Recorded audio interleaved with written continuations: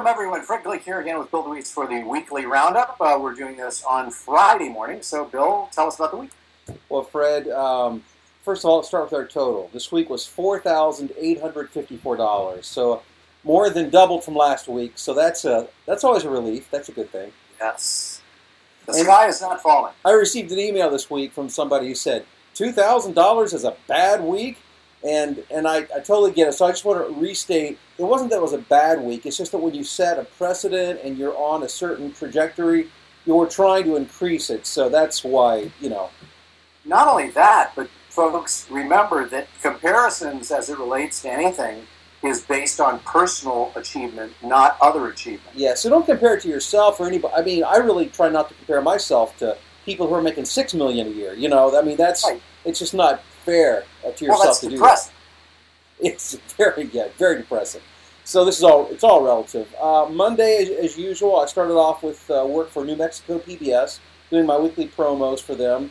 I did an explainer video for something called Manhattan Next, and I don't even remember what that was. It had to do with Manhattan, New York, though. Some IT narration for Oracle, some CAD software training, and that was Monday. Tuesday, I did a financial explainer video regarding Brexit and retirement, and what we should be doing as we look ahead.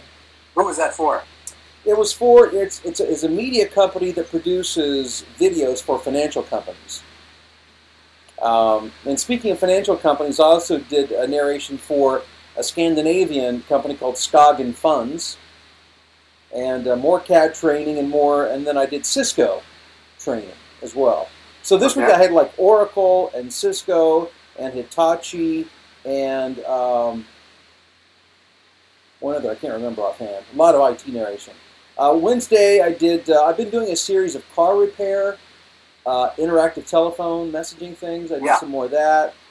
Cisco, worked for Cisco, and then there's an auto chain called Superior Auto, and I did their July 4th ad for them. This weekend only. I mean, it was really big, high energy kind of stuff. On Thursday, yesterday was relatively slow. I only recorded one project for Harris Teeter grocery store. Did some more stuff for them, which I've been doing. I've been doing a series of work for them. And then today I did an IT narration this morning. I did Hitachi this afternoon.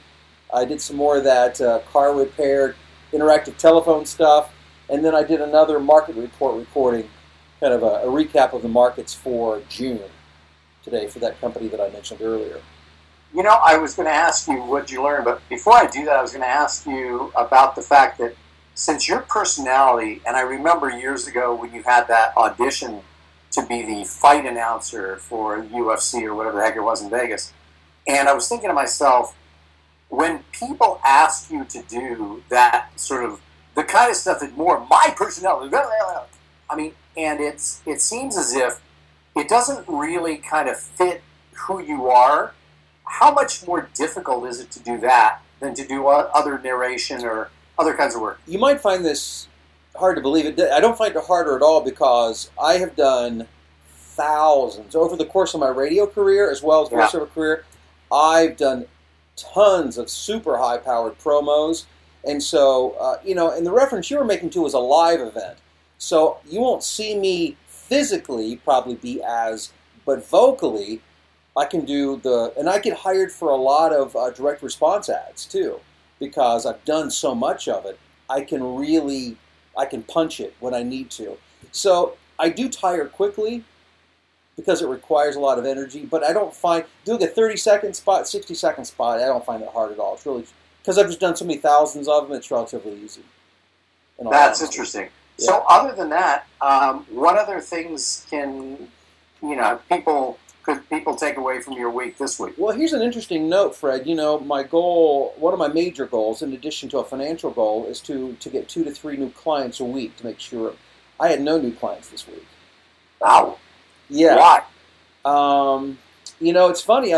There were several things in the works that I was contacted about last week that are still hanging out there. So oftentimes, even when a client gets back to you and says, okay, we really like this, we're just finalizing the script, it can take a week or two or a month sometimes to get that.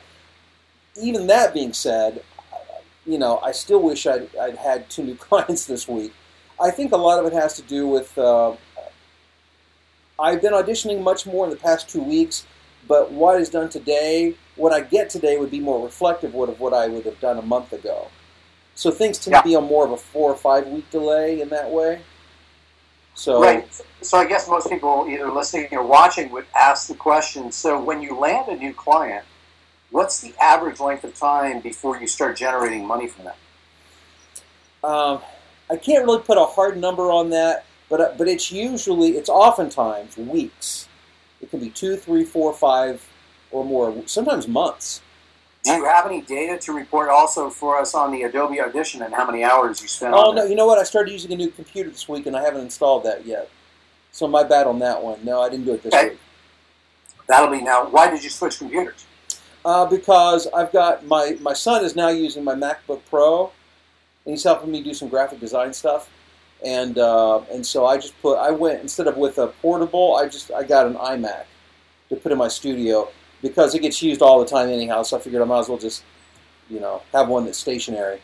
Now remember, we want to keep everything within the family, but Kayla's got the whole art side too. So anything we need in that area, she'll be very much appreciated. Well, she's amazing, so she'd definitely be the first choice there.